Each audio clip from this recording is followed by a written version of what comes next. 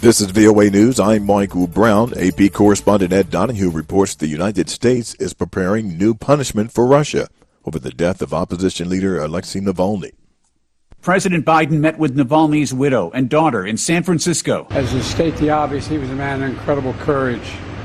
And it's amazing how his wife and daughter are emulating that. The meeting leads up to an announcement of new U.S. sanctions against Russia. Undersecretary of State for Political Affairs Victoria Nuland described them as crushing, targeting not just those responsible for Navalny's death. The vast majority of them, though, are designed to further attrit Putin's war machine, to close gaps in the sanctions regime that he has been able to evade. Nuland says Vladimir Putin believes he can wait out the West on Navalny and Ukraine. We need to prove him wrong. I'm Ed Donahue. For the first time in 50 years, a U.S. craft touched down on the moon. We are on the surface, and we are transmitting, and welcome to the moon.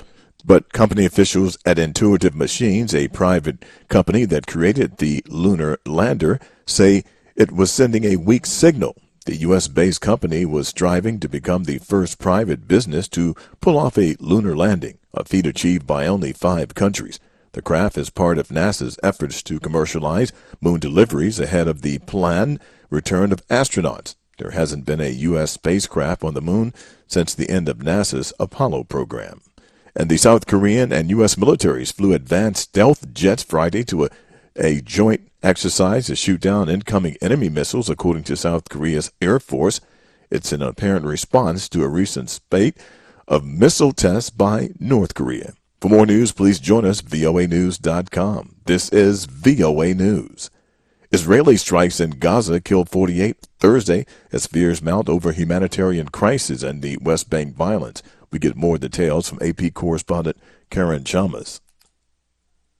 A flurry of 7 Israeli strikes hit Rafah, one of them flattening a large mosque and devastating much of the surrounding block. Footage from the scene showed Al Farouk Mosque pancaked to the ground, with its concrete domes tumbled around it and nearby buildings shattered. Another strike hit a residential home in Rafah, sheltering the Al-Shair family, killing several people, including a mother and her child. The Israeli offensive in Gaza continues amid a worsening humanitarian crisis and potential starvation in the territory. The foreign ministers of 26 European countries have called for a pause in fighting, leading to a longer ceasefire. They urged Israel not to take military action in Rafah that they say would worsen an already catastrophic humanitarian situation. I'm Karen Chamas. Senegalese President Macky Sall said Thursday that he will end his term in April as expected, but he didn't give a new date for the presidential election, originally scheduled for Sunday. The Constitutional Court has ordered the government to set a new election date as soon as possible, but Sall's government so far has not set that date. Doctors and potential parents are wondering what to do next with the ruling by the Alabama State Supreme Court here in the U.S. on frozen embryos. We get more details from the AP's Jackie Quinn. Several medical facilities, including the University of Alabama at Birmingham, are halting their in vitro fertilization programs, with the state Supreme Court saying that frozen embryos are legally considered the same as children, and providers can be held responsible for their deaths. Equating an embryo to a child is scientifically unfounded. In Atlanta, Dr. Jennifer Kawas at Emory's Reproductive Center, limiting the capacity of physicians to care for patients with infertility. But at the Fertility Institute of North Alabama, Dr. Brett Davenport tells the AP they'll continue providing services as usual. We will adjust our informed consents and redo those with all of these patients. Some legal experts think the Alabama ruling is just the tip of the iceberg. I'm Jackie Quinn. Panamanian authorities Thursday ordered the arrest of former President Ricardo Martinelli,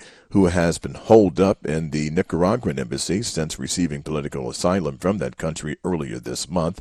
A judge approved a request change of Martinelli's conditional release that he stood while he appealed the 10-year sentence for money laundering conviction, according to the federal judiciary. For more news, please join us at voanews.com. I'm Michael Brown, VOA News.